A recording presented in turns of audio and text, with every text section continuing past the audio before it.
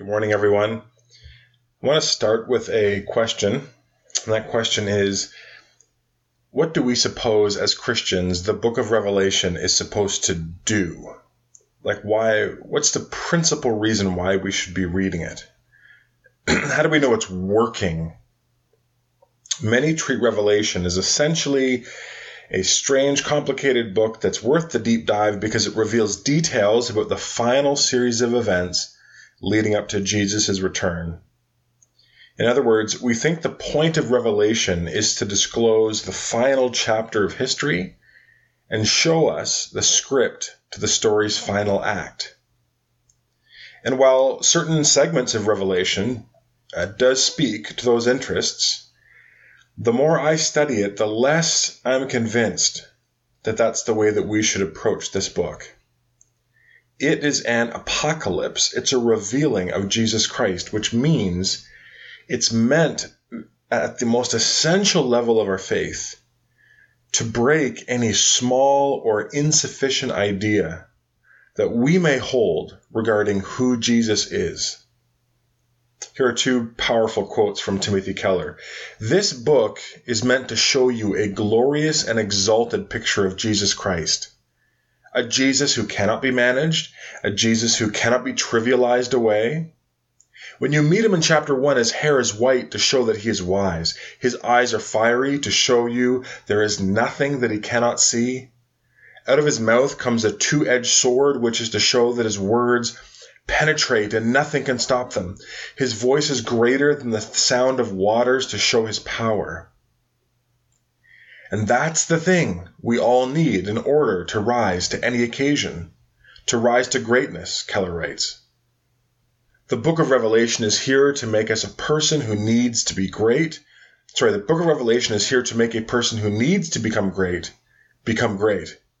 And the only way for that to happen is if you see Jesus Christ, not as a pale Galilean, not as someone who's frail and fragile, but someone who is mighty. Someone who is all-powerful, someone who is riding the stallion of history, and he's going to ride it, he's going to break it, he's going to tame it. He's in total charge of it. This is the picture of Jesus Christ we're given in the book of Revelation, and that's what we need. I thought that was a good way to move back into these messages in Revelation. Let's pray. God, show us your glory. And through your text, dispense any small or insufficient ideas that we hold about you, any small or insufficient conceptions, any small or insufficient applications in response to you. Amen. Today we'll be looking at Revelation 3, verses 1 to 6. It is the message to the angel of the church in Sardis. And in verse 1 of chapter 3, we read, "To the angel of the church in Sardis write, these are the words of him who holds the 7 spirits of God and the 7 stars. I know your deeds. You have a reputation of being alive, but you are dead. Wake up, strengthen what remains and is about to die, for I have found your deeds unfinished in the sight of my God. Remember, therefore, what you have received and heard, and hold it fast and repent. But if you do not wake up, I will come like a thief, and you will not know at what time I come to you. Yet you have a few people in Sardis who have not soiled their clothes. They walk with me, dressed in white, for they are worthy. The one who is victorious will, like them, be dressed in white. I will never blot out the name of that person from the book of life, but will acknowledge that name before my Father and his angels. Whoever has ears, let him hear what the Spirit says to the churches." So, about 6 centuries prior to Jesus' birth, life, death, resurrection, the establishment of the church, and the giving of this letter somewhere around 90 AD, Sardis was one of the most powerful cities in the ancient world, but by the time the Roman period had come, it had declined really to the point that one Roman historian called it a relic that lived more from its ancient prestige than on any suitability to the present conditions. So it was a city that was sort of a former, it was kind of a ghost of its former self, right? It was living off its former glory. It was the urban equivalent of that person who's always reflecting about the good old days. But even as its glory had faded over the centuries, Sardis in John's time was still, it still had a lot of things going for it. It had choice location, a really good climate, strong economy, significant amount of wealth, and it was still considered a pretty significant cultural center. In verse 1, Jesus says, "To the angel of the church in Sardis write, these are the words of him who holds the 7 spirits of God and the 7 stars." So again, a lot of symbolism here in Revelation. This is why it's not helpful to press the idea that we should read Revelation literally very far, because right out of the gate, we hear Jesus describing the Holy Spirit as the 7 spirits of God. God doesn't have 7 spirits, but this is the language that is being used to convey fullness or completeness, that the Spirit of God in the 7 stars, which are these 7 churches, is operating in its fullness. He continues, "I know your deeds. You have a reputation of being alive, but you are dead." Okay, so right away there's a big difference that we note here in Sardis. In spite of their faults, all the churches so far that have been addressed by Christ have been recognized for something good. But here in this message, we find nothing. There's nothing that Jesus commends in Sardis. It's right to the warning and the criticism, right? That is a big oof. Christ knows their deeds, which means their lifestyle, their conduct, their expression. And although they have the reputation of being alive, they're actually dead. So this gives us an early clue of the kind of church that had taken shape in Sardis. This church was Christian, but really Christian in name only. It had a reputation or a name. That's the Greek word there. It can mean reputation or a name. They looked the part. Cosmetically, they were a church. They did church-like things. But once you looked under the hood, as it were, you'd realize that there was no spiritual engine. Great paint job, looks like a really solid vehicle. Once you get under the hood, you realize, oh, this thing actually is dead. In verse 2, Jesus says, "Wake up, strengthen what remains in you and is about to die, for I have found your deeds unfinished in the sight of my God." And the word wake up can be translated watchful as well. It kind of means like snap to attention. It's a tense indicating a continuing state. So it's not like you're asleep and then you wake up and now you're awake. It's more the sense of ongoing alertness to potential threats, full awareness. You have those times in your life where you are just in the present moment and then you're just fully aware of what's happening around you. You're not sort of simply allowing your habits and rhythms to take over and your mind's kind of wandering. You are fully alive and alert to the moment, right? Think of a city guard who, instead of being focused and alert and aware, has allowed themselves to kind of slump into a soft, negligent, unfocused, kind of drowsy stance. Such a guard would look the part. They'd look like they were protecting the city, but they're really dead in terms of their ability to actually do their job and respond to threats. And they might find themselves literally dead if the city gets attacked. And that's how Jesus sees this church. They are spiritually soft and negligent and unfocused and drowsy. And he says, "I have found your deeds unfinished in the sight of my God." Right? Somewhere in the church's past, it stopped seeking to please and honor God. And it pivoted to focus on cultivating a socially acceptable reputation. Because their reputation within their cultural context is very good. They're very well thought of by the society around them. And maybe in response to some of that affirmation and acclaim, the church continued to take steps to fit in to the surrounding agendas surrounding agendas of culture, instead of saying, no, we've got to seek first the kingdom of God and his righteousness. And sometimes that's going to take us in a very different direction. But they moved in the direction of appeasing culture. And maybe they did so because they knew that at some level pursuing God in their context would be costly.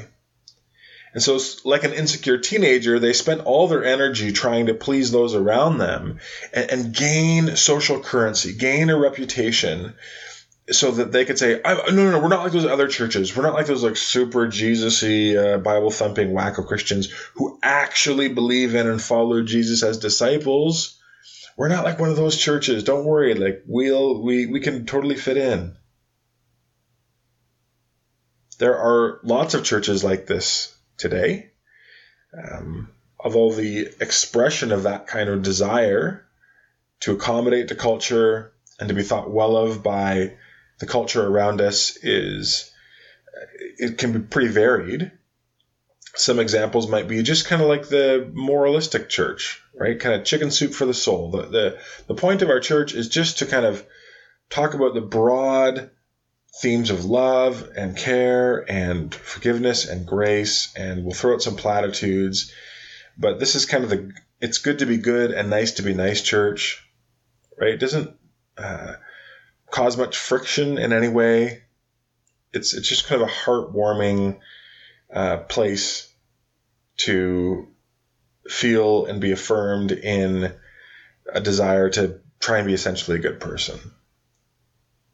In another church, it might look like a desire to connect with the culture around it out of an intent to influence it, but you, in working so hard to build a bridge to the culture around them, the church began to lose anything that made it distinctive.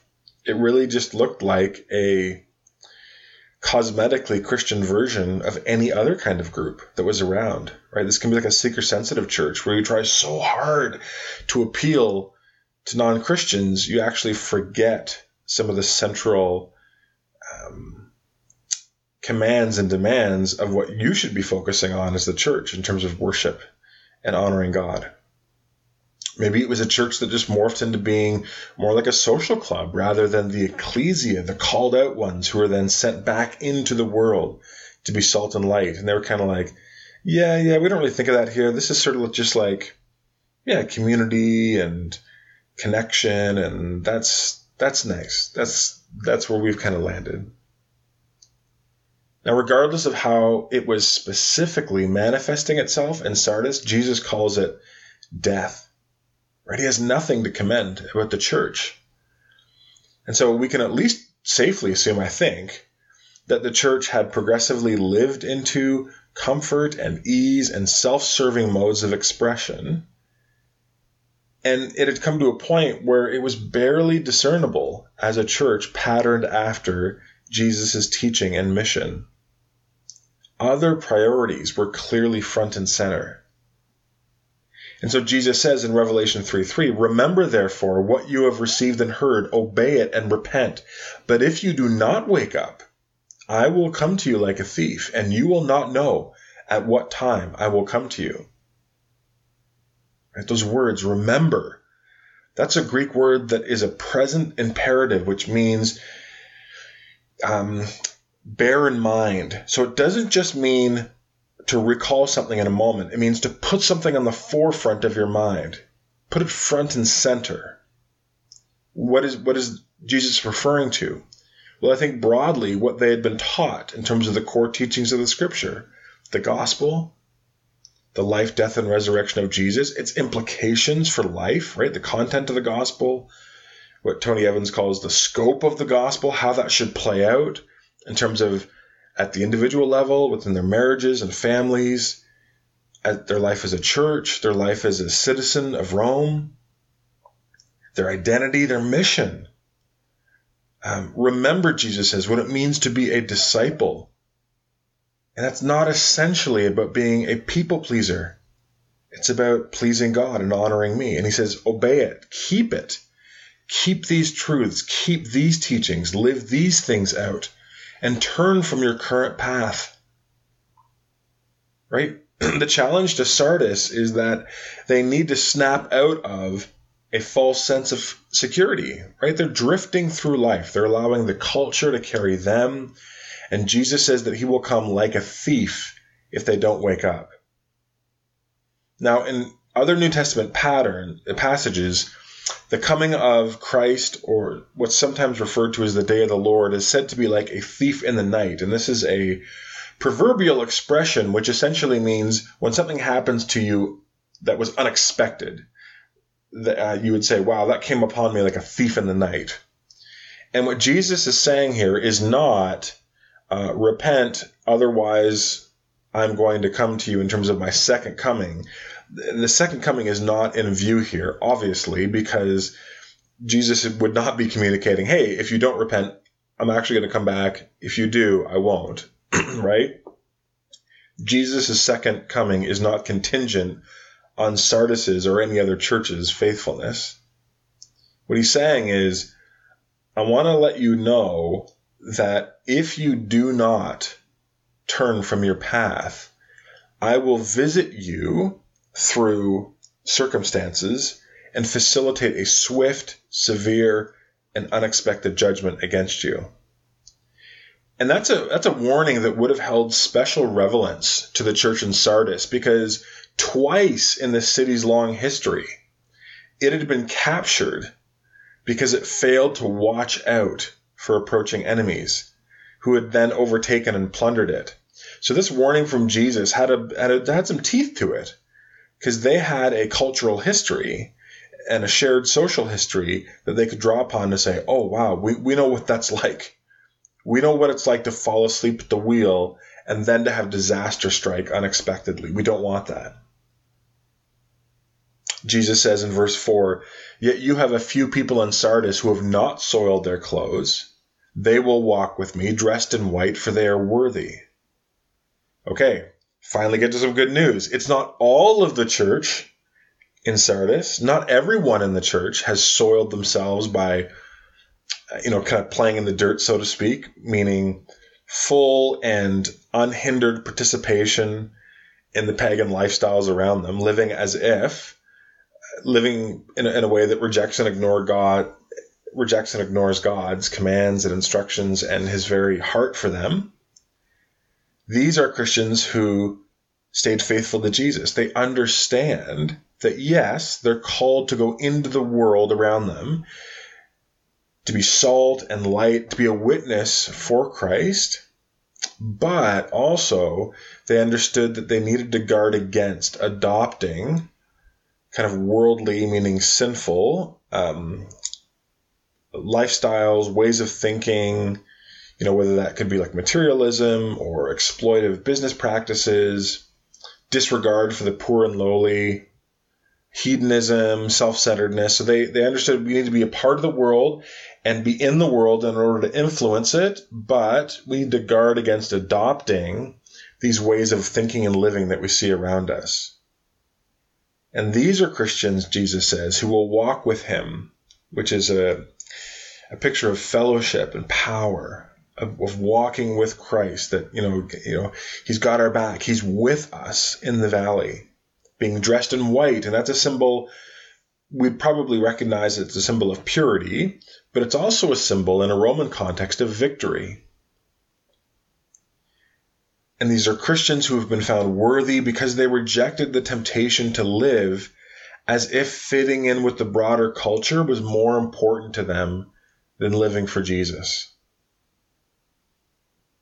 Verse 5, the one who is victorious then will, like them, be dressed in white. I will never blot out the name of that person from the book of life, but will acknowledge that name before my Father and his angels.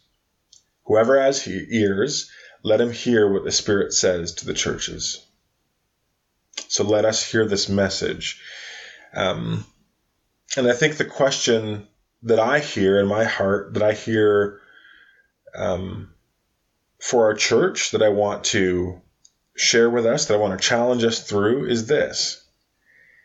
Does our Christianity have an edge? Does our Christianity have an edge? Meaning, are there times where our Christianity shows itself to be strong and willing to honor God, even when the culture or society or friends or family or coworkers say, this is the way to go? Or is our faith, like that of the church in Sardis, sort of this perfect model for inoffensive Christianity? Jesus wants his church here, but all over the world, to wake up, to put at the forefront of their mind his teachings. And that will mean our Christianity will gain an edge to it. It will not always play nice with the different narratives and practices and ways of thinking that people are inviting us into. Jesus warned about this in Luke 6:26. He says, "Woe to you when all men speak well of you, for that is how their fathers treated the false prophets." And in Matthew 10, Jesus says, "Don't suppose that I have come to bring peace to the earth. I did not come to bring peace, but a sword." And the sword there is a metaphor for this thing that divides truth from falsehood and brings clarity into situations that are maybe, or brings spiritual clarity into situations that are spiritually vague. If our faith is such that we never ruffle any feathers, then I think we're missing something. If our reputation among every non-Christian that we know is just overflowing with positive things, there's nothing negative that could be said about us. Because we've never gone out of our way to be offensive. We've always leaned into being nice and to censoring what we say and how we say it. I think this message to Sardis challenges me to think what lies at the bottom of that often is that we are seeking to make our faith as palatable as possible for other people. And in the process, we're actually not being honest with other people or with God, and maybe even ourselves. Because the Christian faith has sharp edges. And we seek to live out our faith knowing that some of the time, simply by seeking to worship and prioritize Jesus and his agenda in our lives, that's going to offend other people. That's going to cause relational friction. That is going to cause our reputation to take a hit. Not because we're trying to facilitate that reaction. We can be very gentle and humble and loving in our expression of our discipleship to Jesus. But because people are on a completely different spiritual page, there are going to be points of friction. I try and model that from the pulpit. I don't strive as a preacher to be offensive or edgy, but I also don't try to protect myself or us from the sharp edges of the Word of God and the Christian faith. And the reason I don't do that is because I'm not trying essentially to please myself or to please you, to please someone else who's listening. I'm trying to correctly handle the word of truth. And what I want to do is preach and proclaim the truth regarding who Jesus is and what it means for you and I. And if I do that faithfully, if I do it honestly, if I do it courageously, at times that will be inevitably experienced as harsh or even offensive, right? Last 2 weeks have not been easy messages to preach, maybe less so to hear. But my role is to preach the word, all of it, and not kind of soften those hard edges. Who am I to think that Jesus' message to you as his church, I'll just stand as the middleman and kind of blunt things out. I'll just kind of dampen it. That I know better than Jesus how you need to hear this. Man, that's dangerous. And the only reason I would do that is because I want to please you, not because I want you to see a glorious, powerful, sobering, uplifting picture of Jesus. So at the church-wide level, the challenge is, does our Christianity have an edge? Hopefully, in some ways, this church is well thought of within the community, but in other ways, hopefully, if people really did some digging, they would realize, ooh, I don't know if I could go there. They're really into this Jesus thing. They have some beliefs about what it means to live a full and faithful life before God that I can't get on board with. Now, that's at the church-wide level. The other level of application might be even more important. And that is this. Do you allow the edge of Christianity to pierce yourself? There's this really interesting line when Jesus is presented at the temple as a baby, and Simeon blessed Joseph and Mary and Jesus. And then Simeon turns to Mary and he says, "This child is destined to cause the rising and falling of many in Israel, and to be a sign that will be spoken against, so that the thoughts of hearts will be revealed." And you can just imagine that Mary is excited to hear this. Like, this is the anointed one. This is the coming one. God is going to do something in and through the life of her child that is unparalleled. But Simeon adds these words, "And a sword will pierce your own soul too." Right? That the message that Mary needs to prepare for is that Jesus isn't just going to ruffle feathers and do heart surgery on people out there to the enemies of God. He's going to do it in here too, in her own heart. And I know Christians that are very excited to live boldly and faithfully out there, and they even like to ruffle feathers. There's a certain kind of the reward centers of their brain light up when they put themselves in situations where they're trying to cause relational friction, but they're doing so in the name of ministry and Jesus. And yet those people who on one level want to project such strength and such boldness, these are often Christians who avoid that same process happening in their own life. You ever met that kind of Christian? The one who's more than willing to dish out criticism, but is extremely defensive when you challenge them? Someone who has their theology locked down, right? But their lifestyle doesn't live up to their complex and thorough theological knowledge. And they'll dodge and weave when you try and challenge them on the need to bring those into alignment. See, it's really easy today to avoid the edge that comes from following Jesus as a disciple. As we see from the last few weeks' messages, sometimes Jesus has very sharp, painful things to speak into our lives. Hebrews 4:12 says, "The Word of God is living and active." And remember, the Word of God isn't just the Bible. Jesus is the Word made flesh. So we should also hold these two in mind, that God has given us a specific revelation in his Word, the Word of God, the Bible, but it is Jesus who is the Word. All things were created by him and through him and for him. So we should bear in mind Jesus and the Bible when we think about this verse. The Word of God is living and active.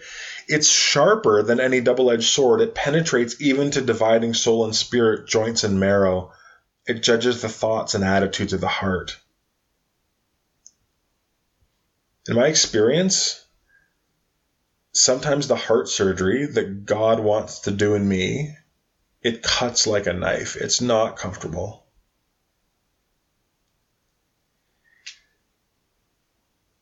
And that's why sometimes we learn or develop clever ways of avoiding that pain. But that's the pain that is so necessary for our healing and growth. And if we try to insulate ourselves from God's work in our lives through distraction or avoidance, withdrawal, you can fill in the blank for your own life, then it's going to catch up with us. And what will happen is we begin to fall asleep at the wheel, and we'll begin coasting. And we'll begin to worry more about what other people in the church think about us, or other people in my family, or other people in my friendship circles, or my social circles, or my business networks. And we'll slowly become numb to the things of God, and increasingly held captive to the satanic agendas around us. And I don't mean satanic in the sense of people going around and worshiping the devil overtly. I'm talking about satanic as in you don't need God. What God has told you can't be trusted. You just live for yourself. You do you. And when we begin to live into that story, as opposed to the story Jesus invites us into, then we'll stagnate in our faith. We'll lose a sense of reality. We'll lose a sense of the reality of God's presence and power in our lives. And so Jesus' message to the church in Sardis is one that we need to hear, because it is sharp and it is incisive. In history, as in life, to consider yourself secure and fail to remain alert is to court disaster. So the sharp edge that I want us to consider, not just in this moment, but maybe for the rest of today and this week, and we bring this into our prayer life, is, are you courting disaster in your walk with Christ? It doesn't matter how many people on the outside look at you and say, oh, what a strong, amazing Christian example. If you know that on the inside, you are dead. It's going to catch up with you. You're not going to be able to fake it to make it. You're like that car that looks beautiful on the outside, but at some point someone's going to lift up the hood and they're going to say, oh, this thing is dead. Remember, Jesus says, what you have received and heard, and obey it and repent. But if you do not wake up, I will come like a thief, and you will not know at what time I will come to you. Whoever has ears, let them hear what the Spirit says to the churches.